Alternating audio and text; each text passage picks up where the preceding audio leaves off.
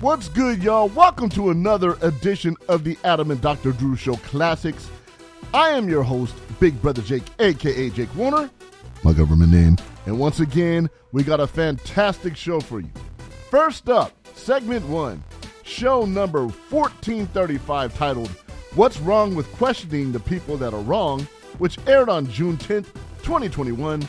Adam and Dr. Drew talk about Drew's emotional experience of watching Singing in the Rain, which led to Adam talking about a New York Times article that describes men and women wearing skirts. And Adam has a very strong take on this. Check it out. I've been thinking a lot lately. Almost. I don't know why I sigh when I go down this path, but I'm thinking about it a lot. I've been having crazy thoughts lately, super crazy. I sat down and watched Singing in the Rain last night, and I had like an overwhelming emotional experience watching it. What year do you think that movie's from? The 40s? I think it was 51, 49, 51. Gary, help. The title, sorry. Singing in the Rain. It was early 50s, like 50, 51, I'm going to guess. But it still had all the vestiges of the 40s for sure. 52. Okay. Probably shot in 51, to be fair to Drew. There you go. Right on. And I just went down this crazy. I'm thinking about a lot of. I've been talking a lot about freedom, and I'm going to get to that in a minute. But that's not the emotional part of what I was. Well, Gary, there's something I've been thinking about that Gary can look up, which was a New York Times article from a couple of days back, maybe op-ed, probably about how nice it is that now that the summer's upon us. It was a sort of rebuttal. I don't know if it's a rebuttal, but the book called, I don't know, The Girls in Their Summertime Clothes or something. It's a famous book or story about the guy going out in New York City in like 1939, and now the weather's turned and the women are wearing skirts again. And I've always heard those stories from guys who lived in New York who said once the weather starts warming up, you get to see all the women going out in their dresses and their skirts, and they're beautiful, and they're walking up and down through Manhattan. But the New York Times columnist take is now there's a lot of men wearing dresses, and this is a good thing, although there's not. It's well, it depends. You go to West Village, maybe. I'm going along. I'm going down your road with this. Yes. Which is the road I'm going down with this is there anything from the past that we could just leave the fuck alone and say, well, it was okay, like Singing in the Rain. Okay. Good. So God that's one it. of the not enough people of color were in it. So if we have to go back, so it feels like societal sabotage.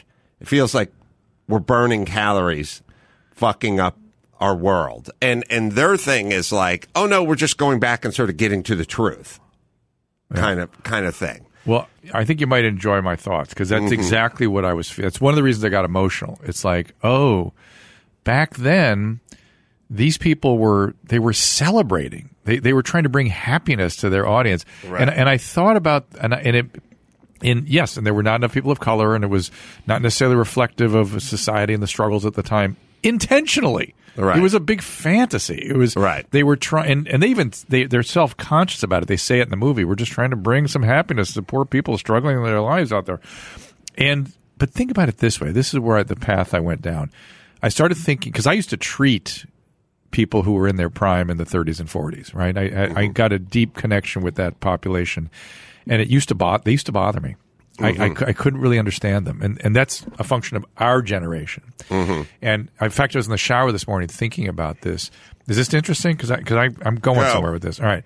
It is that they were not genuine and real, and we wanted real in our generation, right? That's what we wanted. That was our thing. They were full of affect, and they were Singing in the Rain versus Billy Jack. Exactly. I mean, I thought about Catcher in the Rye, which was all about that. They're phony. Phony was the worst thing you could be. Right.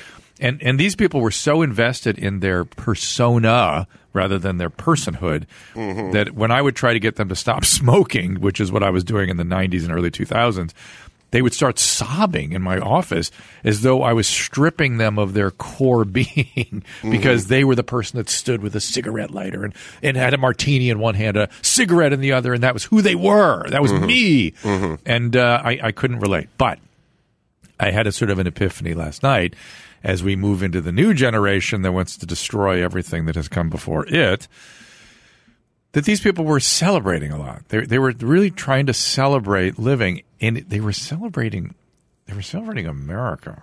And they were doing it in a way that was disconnected to how good they really had things. Because I was looking at it going, wow, they could just they were just, it was just on in 1938, and they were celebrating. And like you said, when summer would turn on, you'd appreciate the people walking down the street in their great fashions and stuff.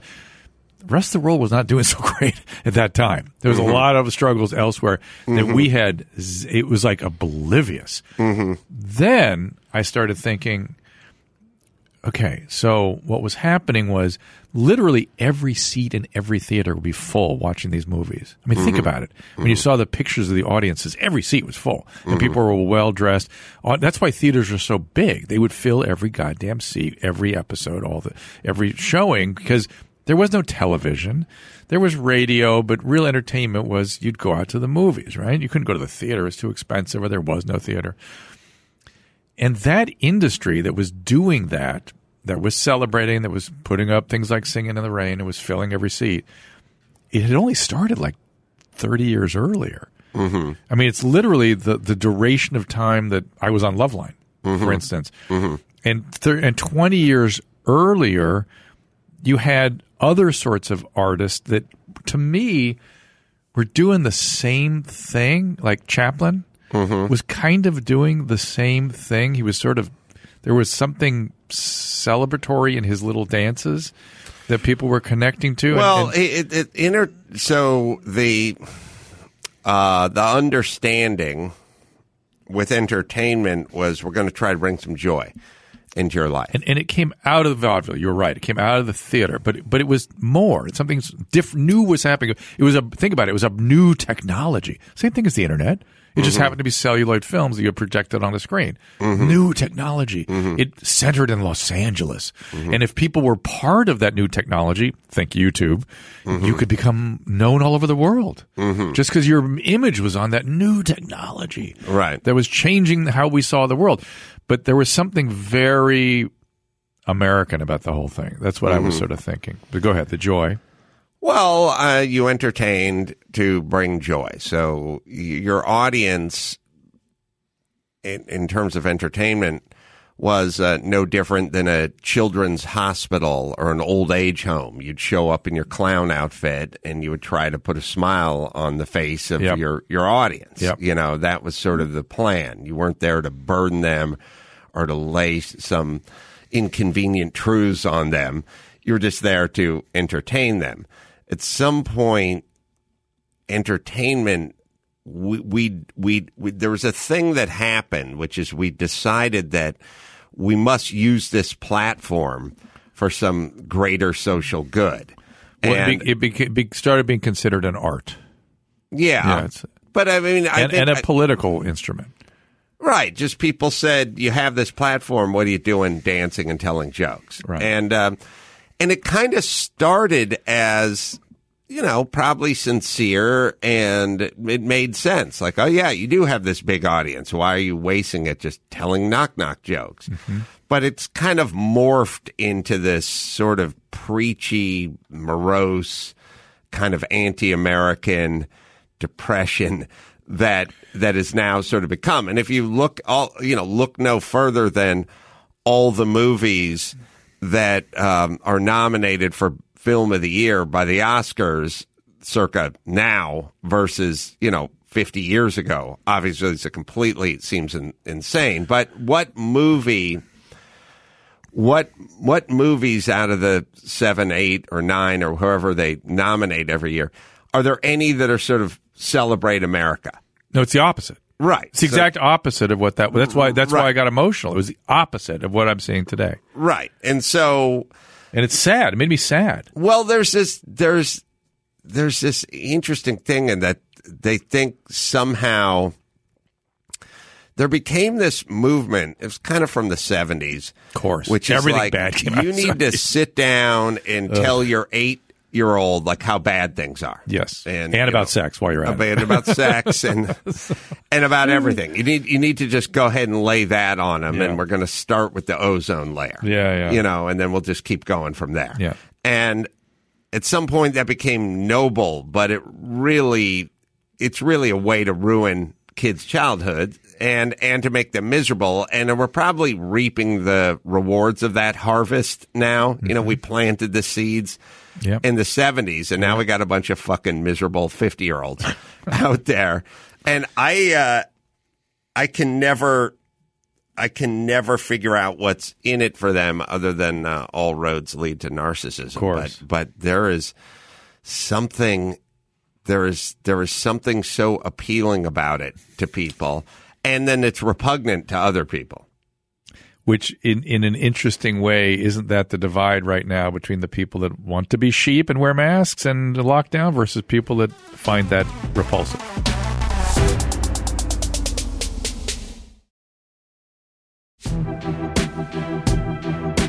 Welcome back to the Adam and Dr. Drew Show Classics. Once again, I'm your host, Big Brother Jake, host of the Big Brother Jake podcast here on Podcast One. But you're not here for that. You're here for the Adam and Dr. Drew Show Classics. So let's continue. Episode 1481, Lisa Lampanelli, one of my favorite comedians, she stopped by the show, which aired on October 7th, 2021. And she didn't disappoint. She held back on nothing, and it was nothing but laughs. Check it out. Welcome to our guest. Yeah, just acknowledge. Can make a grunt. Well, I thought you were going to get right into it. So. And our guest is Lisa Lampanelli, who we both love dearly. Yes. Thank you. Oh, my God, you look great, both of you. You have not changed in 3 years. And I definitely have just gotten better. You have. I know, it's weird. I think not working is great. I think people who get the F out of the comedy business are just happier. Yeah, let's talk about that. So Yeah. you've retired officially, I think, 2018. Yeah. Coming up, or right around your 3-year anniversary. Yeah. Right, of not doing stand-up. I'll bring it back to you, Lisa Lampanelli, but Sure. I was talking to the guy who invented CrossFit, right? Yeah. Kind of an interesting guy. Grew up in the Valley, brought the company up from zero to multi-million-dollar franchises, everything else. And about a year ago, he got canceled. So you get canceled from the company you create, which is the New World Order. Yep. He got canceled, and they just cashed him out. And he's like, best fucking thing that's ever happened to me. Yeah. I just do whatever I want. It was my greatest fear was actually the best thing that ever happened to me. I do what I want all day, every day. It's awesome. Yeah, I feel that way, but I was just telling Drew off the air, it took like 3 years to actually start to get the balance right. Because at first I was like, I'll just jump into something else and I'll help people and I'll do like a big podcast. And I was like, oh, that's really stressful. I don't love this. And then it was like, I'll do nothing. I'll be the chick who sits at home and gardens and hangs with my rescue dogs. And if you talk for a living for 30 years, you just can't shut up.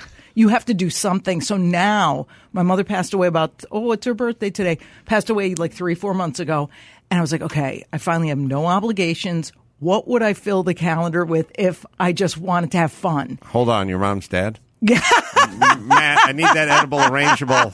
See if you can catch the van before. Oh, my God. I just had your mother's birthday circled, but I didn't hear about this. It is also her. Yeah, but that's perishable shit I sent her. Yeah, Well, you know, and she's going to love it anyway. The dead Cancel that, enjoy Matt. the rotting fruit.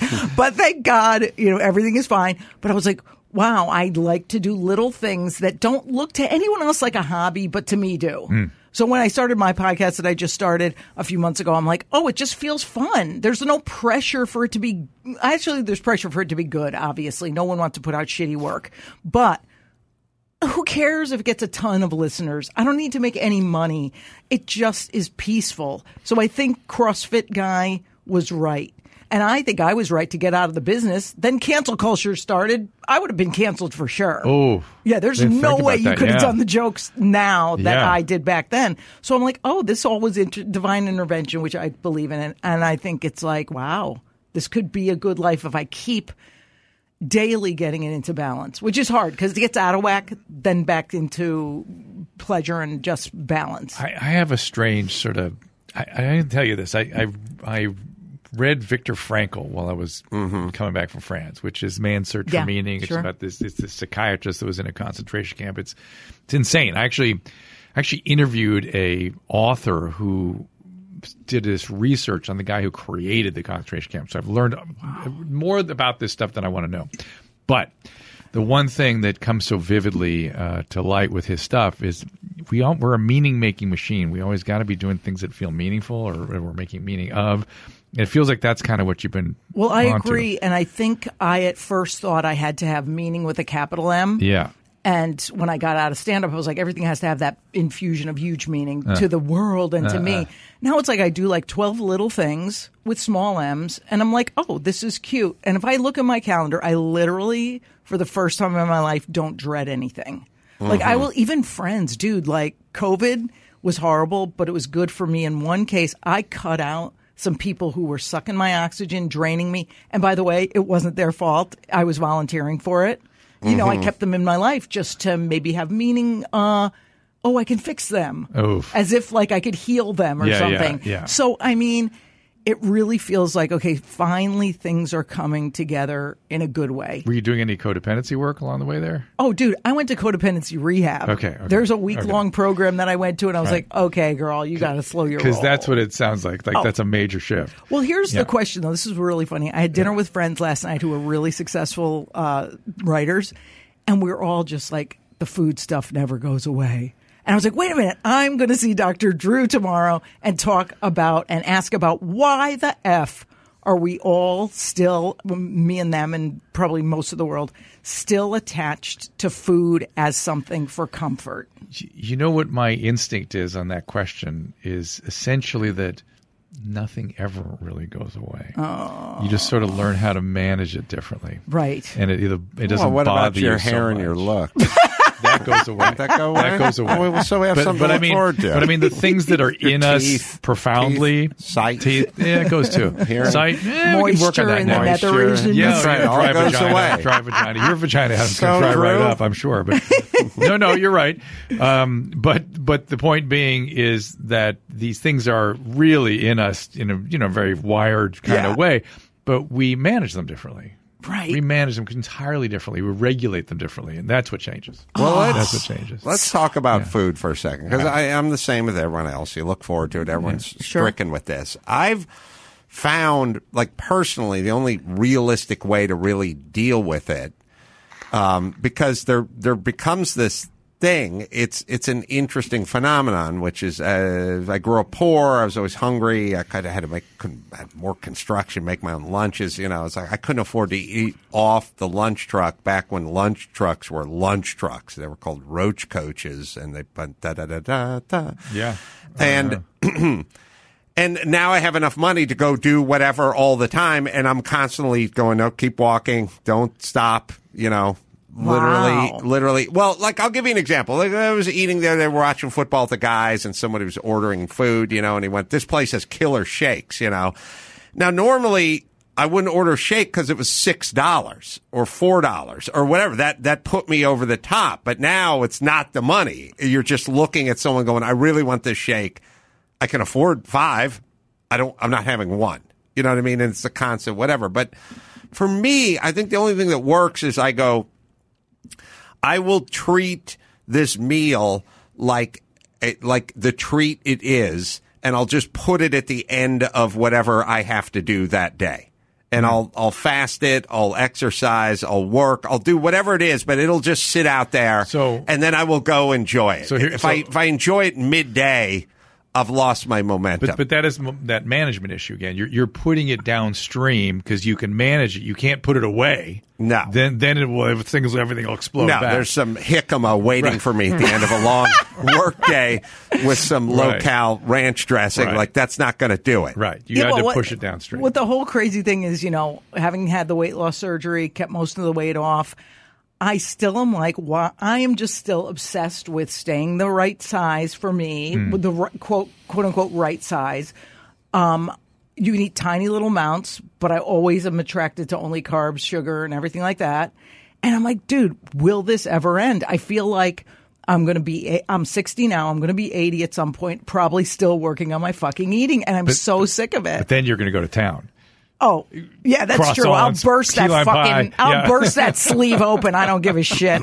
It's such a drag because food starts at birth. You know, with the codependency and stuff, that didn't start until a little later, so I was able to work on that and figure it out. But this is such a primal issue. It's a deep thing, and it may be even genetic. Who knows? You know. It might definitely. Yeah. But yeah, hey, you know what? We're all still working on ourselves. And it can have many different sort of features too. I mean, some of it is the relationship with appetite and how we manage appetite. Some of it is the relationship with the actual experience of chewing and biting and swallowing. Some of it is the taste. Some of it is the full stomach. There's many different things that different people respond to, right? Each of us has our own little version of what it does for us and what the issues are. It's not just eating. Yes. Well, there's all kinds of experiences within eating. I think you'd find this interesting that one of the few times I didn't come home and want a quote unquote snack was I had dinner 3 weeks ago with two women. I always hang out with people younger than me. I don't feel like I'm 60. I sort of have the attitudes of like, oh, there's still hope. There's still ways to work on yourself. And when you're over 60, sometimes people just give up and they're like worried about their taxes. Fuck you. Like, come on. So I have dinner with these two women that I consider peers. And I was like, wait a minute. It was so fulfilling. The 3.5 hours of connection. I never have dinner that long. That I didn't come home and feel like, oh, I want to fill that hole with food. Right. So you fed it with something else. With nothing. I was. You fed it with the actual connection. So I think that might be the key. Yeah. Always. People are always the key. Yeah. Always. Connection, framing, holding. It's always there. We'll be right back with more of the Adam and Dr. Drew Show Classics.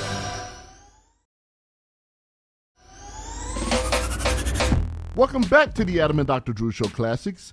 Up next, episode 1501, titled Marathons Are Racist, which aired on November 17th, 2021. Adam and Dr. Drew go into depth about racial backgrounds and their take on how society is the main factor regarding genetic heritage. Plus, they take your calls. Take a listen.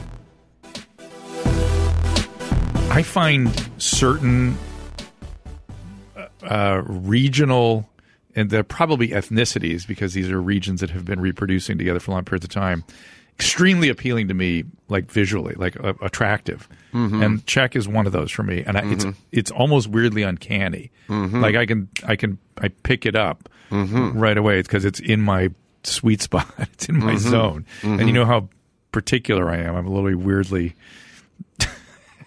passionate with my sweet spots. Yeah. Isn't that weird? Yeah, it's very weird. Yeah, I guess. Yeah. But I mean, why should it be these real narrow, and what is it about my own? And by the way, if it's something to do that's because society enforces their standard of beauty on you. That's what it is. It's not, beauty is anything to anyone all the time and every time, but society drills down and says you want and I find the males blue eyes. Particularly kind of attractive too. But be that as it may, I always wonder, is there something about my own genetic heritage that sort of an echo it calls upon? But then I think that makes like almost no sense because we should be much more interested in genetic diversity. We should be interested in people that are very different from us because that creates a healthier population. Mm-hmm. So it's probably, in reality, because we don't understand genetics that well, there's probably a balance between the two that you can kind of get right. Mm-hmm. You know what I mean? Of getting the best of a certain population that has some good genes in it, but also add mixturing other stuff to increase the pop. Anyway, Oscar, the insurance company we were talking about on Monday, you said that commercial jumped the shark for society. It's a black man talking about doctors not believing them because they're black, and now there's... But that's systemic racism. You keep asking for evidence of systemic racism. That's what people point at, stuff like that. Well, they don't really point at that, but let me explain something. But you should know that in my profession, they do point at that as an evidence of systemic. Whenever anyone who talks about systemic racism is asked about systemic racism, they don't point at anything because they point at inequity. You know, they point at, well, look how much better white kids are doing in math, whatever. They point at outcomes. They don't really point at, okay.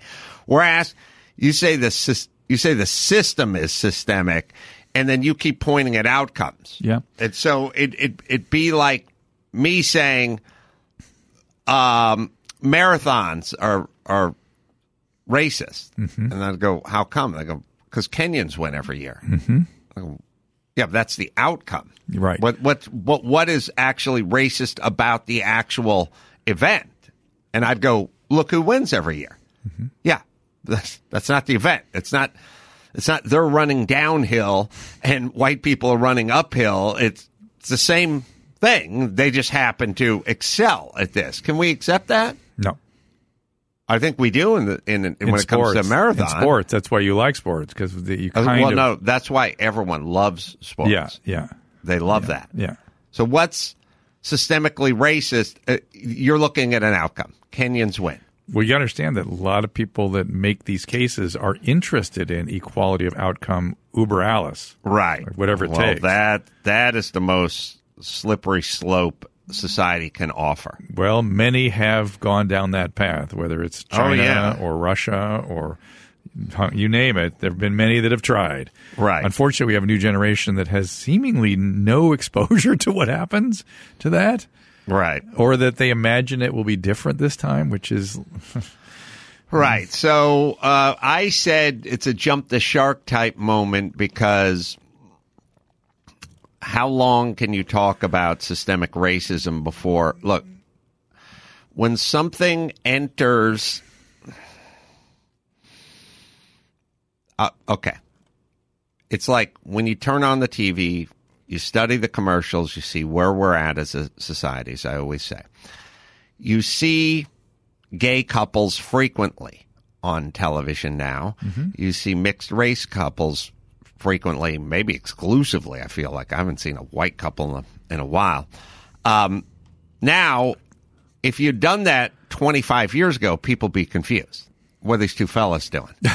You know what I mean? Why are they hugging? These two fellas. Why are these two fellas hugging? Wait a minute. They're living together, and that's their roommates, and who's the kid then? Yeah. It must be a dad. Maybe water damage, and he had to move in with his friend. Like, you would not even know what was going on. Divorced dad had moved in with his friend. Yeah, like Odd Couple style or something. You wouldn't know. Now, what I'm saying is we don't explain it today in 2021. It's just, it's a gay couple. Yeah. No one, you don't have to announce you're gay. Right. We don't have to, there's no backstory about, well, he moved in because, no, it's just is what it is. It just is what it is. Which we would call a good thing. And he as a black man, just goes, and of course, black people don't, not listen. He don't know. Now, the point is he doesn't even have to explain it. It's just, here we are. You know what I mean? You go, oh, yeah, sure, black people, whatever. Bad sign for society, man. Why? Tell me. Because it just means we've been beating this racist drum so hard that eventually people, whatever's going on from a societal standpoint, at some point people are going to try to make money off it. Right. And so, see, to me, I think this is a good sign for a couple reasons. One is people, once capitalism kicks into it, then people get pissed. Then like, oh, I see. No, I don't think it's a good sign because I think you've willed this thing into existence. It's BS. That doesn't really exist. Yes. But you should know my profession has responded to this very rigorously and very seriously. And there are going to be a lot of physicians of different races, particularly black, a lot. They're taking care of business. They're changing the profession, and good. Because then this will look silly. So you're saying, anyway, so there you go. All right. Brian, 42, Huntington Beach. Hey, guys. I've been a fan long before medical information, and being a voice of freedom was cool. So I appreciate everything you guys have been doing. Thanks. Since that mattered more. Yeah. Although I love the comedy, it'd be nice to get back to the comedy and not have to. You saying Adam's not funny? Is that what you're saying? How dare you? Just let him talk. Sorry. Go ahead. Anyhow, so I was calling regarding some conspiracy theory stuff, but I should call it hypothesis, to be honest. But I don't know how much you're willing to dive into that. How deep you want to go. I'm interested. Go ahead. Okay, cool. Tell me if you want to fast forward because I might have too much stuff here. Uh-oh. So you can fast forward right now. Just bullet it. Go ahead. Go ahead. Drew, Okay. everything doesn't need to have a comment next to it. Just let him go. Right. Go ahead, Brian. Okay. Here we go. I'll go straight to the highlight. So have you heard of Event 201 in October 2019? No. Okay, so it's crazy that people don't know about this, and I always like letting people know. So October 2019, there was an event. It was called Event 201. It was a war game style pandemic war game. Oh, tabletop. yes. I'm aware of this. I'm aware of this, yes. Yeah. And it looked awfully like weirdly like what actually happened. It was run by Johns Hopkins. I'm not. By the way, I'm not claiming to know motives of anyone, including people like Bill Gates. I'm not claiming to know stuff I don't know. But all these organizations are involved in this stuff that they typically are. But it happened to be a simulation of a worldwide coronavirus respiratory pandemic, and they, in their simulation, they claimed it maybe came out of South America. That's pretty much the only difference. And they did this, 2 months before anyone admitted COVID existed. And so, the guy who claimed COVID existed at all, from Wuhan, a hospital in Wuhan, he was told by his state, Hubei province state. And by the way, I have family by marriage in Wuhan, so I got a weird perspective on this. But, he was told to stop spreading, quote unquote lies. Yeah. He was told by the state of Hubei. And then that 34-year-old doctor refused to stop warning people. And then he died. And then he died. He was 34 years old. He died of COVID back when we all thought that was a likely outcome. Now we know that that's bullshit, right? And two of his colleagues died in the same hospital all in 1 month. So so far, everything you've said, I think, can be corroborated factually. It's not conspiracy theory at this point. The conspiracy theory kicks in is when you make something out of this horrible coincidence. Yeah. So I'll jump to the part we don't know the doctor's dying is a horrible coincidence. I agree with you. China, maybe not, right? Oh yeah. Well, he was 34 years old and he was very healthy. This is not an obese American. Yeah, you're right. I agree. Highly unlikely. And by the way, I fell for all this stuff. I was going to the grocery store in March 2020 with my gloves on my hands. I fell for the whole thing. Yeah. Hey, so, listen, I've been in discussion groups with groups of high level academics again. I asked the question, I go, well, why do we do this? They two answers. Why do we lock down? Why do we do these excessive things? Why the craziness? They would always say the same thing, which I find stunning now that they can say it out loud. A, panic, and B, because China did it. Right. Now, look, I'm going to go along with you on a few things, and here's my conspiracy theory. My conspiracy theory part of this whole thing was we started calling it, Trump especially, China virus or Wuhan virus or whatever it is, and it was immediately attacked. There was an attack for labeling the origins of the virus. That seemed a little, that seemed a little suspicious. Number one, but that was just an attack on Trump. They wanted to get him out of office. I get it. But the other part of this is when anyone started floating the lab leak theory, how everyone turned racist. You're racist. Well, it was racist, but it was also tinfoil hat, kind of stuff. Yeah. Well, and it's the thing that pissed me why off are they protesting so much? Wuhan. Right. I have family from Wuhan, and although they're very anti-CCP, although they have some families still there who are not, but when I heard that it's racist to say it came from the virology lab, which is well documented as studying gain-of-function research on bat coronaviruses, documented. Yeah. And this is all true. When I heard that, and they said that's racist, but you know what they said is not racist? That some Chinese dude was eating some crazy animal. We decided that's the not racist story. That's right. Yeah. That's exactly right. No, your thinking so far is just factually correct. Right. So nothing is conspiracy. I'm trying to start with the part where you guys... Well, hold on. For me, it's always easy. Lab leak, ivermectin, hydroxychloroquine. Yeah. Well, where's all the pushback coming from? The media is pushing hard, hard. It's like, over what? It came from a lab or it didn't come from the lab? It was Trump derangement to begin with. You can see it pretty clearly I get it, but what do you know over there at CNN that I don't know about this lab or about ivermectin? When you know nothing, I know nothing. My answer is... Why do you fucking have any say in what a doctor does with his or her patient? I don't know. That's the part that gets me. That's it for this week. Thanks again for listening to the Adam and Dr. Drew Show Classics. Remember to check back each week for new episodes. And while you're at it, don't forget to like, subscribe, and rate us 5 stars wherever you get your podcasts. I'm your host, Big Brother Jake. Thanks for tuning in. Deuces.